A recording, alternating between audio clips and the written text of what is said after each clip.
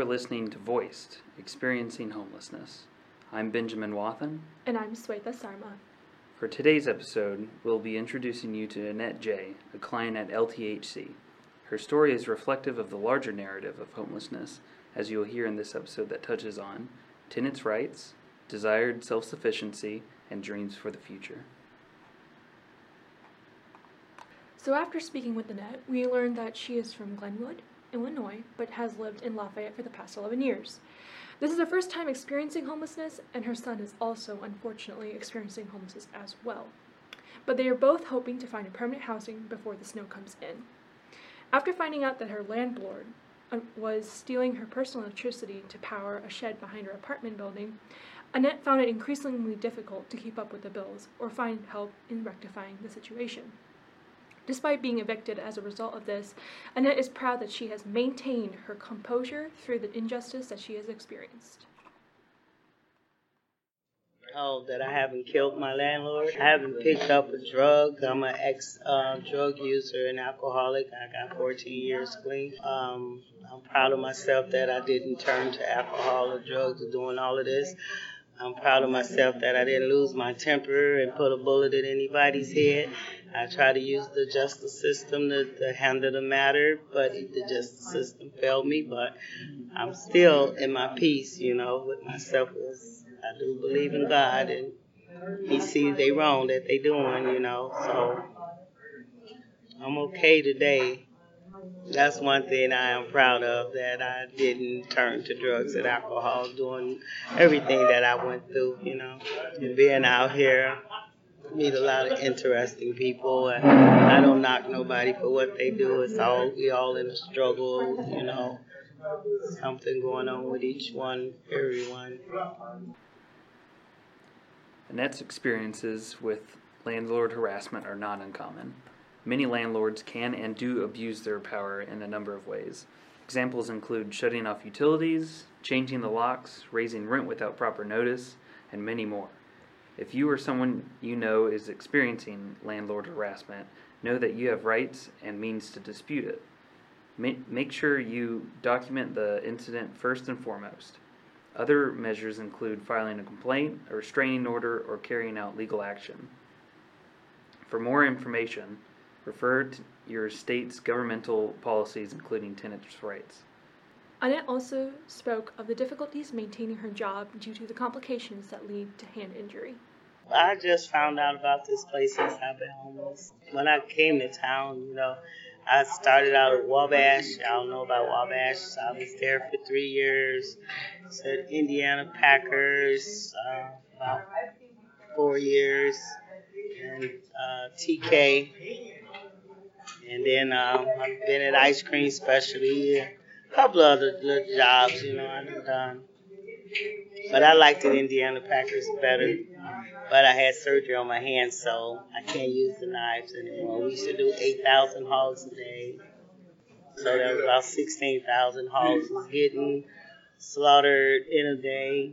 They up to $17 an hour now. But your hands kind of hurt. Like, you got to learn how to sharpen your knife. My supervisor, it's his fault that I had to have the surgery on my hands because he would never rotate me. You got to get rotated like 3 times, and couldn't nobody do this one job. They couldn't cut the meat right, and I was the only one who could get it right. So he put other people up there, and he would get upset because they couldn't get the cut right. He's like, you got to stay there. I was like, you rotating everybody? I said, no, I need you to stay there. I was like, man. Yeah, so I end up having what they call trigger finger surgery. And then the nurse told me, she was like, you can't go back on the knives. I'm like, huh? She was like, because you have to have the surgery over again. So that was my job. 401k, my medical, everything's gone. I'm okay today. Annette has also spoken of difficulties maintaining her job due to complications that led to a hand injury. Annette has been able to find a job, which she's kept for 1.5 years. And she's expecting a raise soon. Although she views this job and income as a blessing, the income she and her son are bringing in disqualify them for some of the LTHC's programs. She could possibly move in with her daughter. However, Annette would like to find herself a more stable situation before reaching out to her family for help.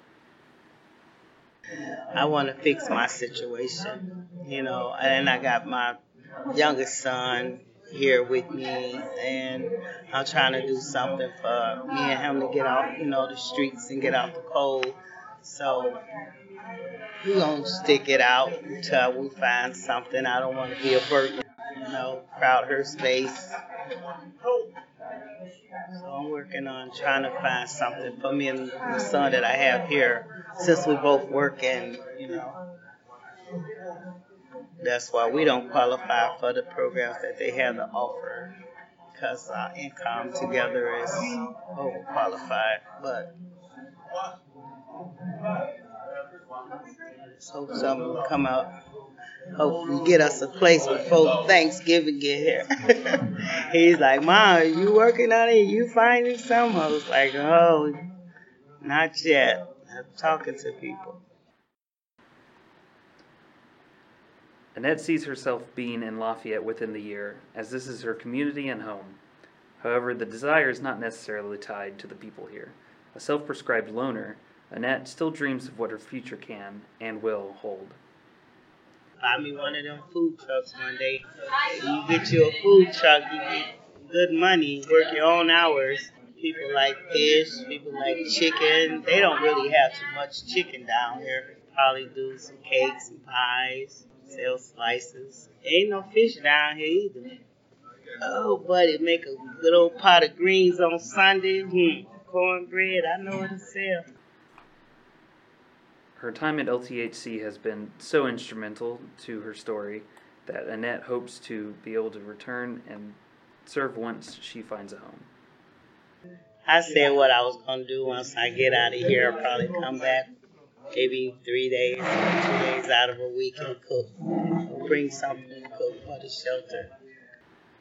Annette's story is not the only one. LTHC has served over 1,800 unique individuals, just like Annette, in the greater Lafayette community by providing food, shelter, amenities, job assistance, and encouragement.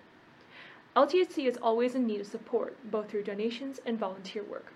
If you would like to learn more about what LTHC is doing to help those experiencing homelessness or how you can help, visit their website at lthc.net or call 765-423-4880. Thank you for tuning into the episode of Voiced, Experiencing Homelessness. Join us again next time as we meet Dennis.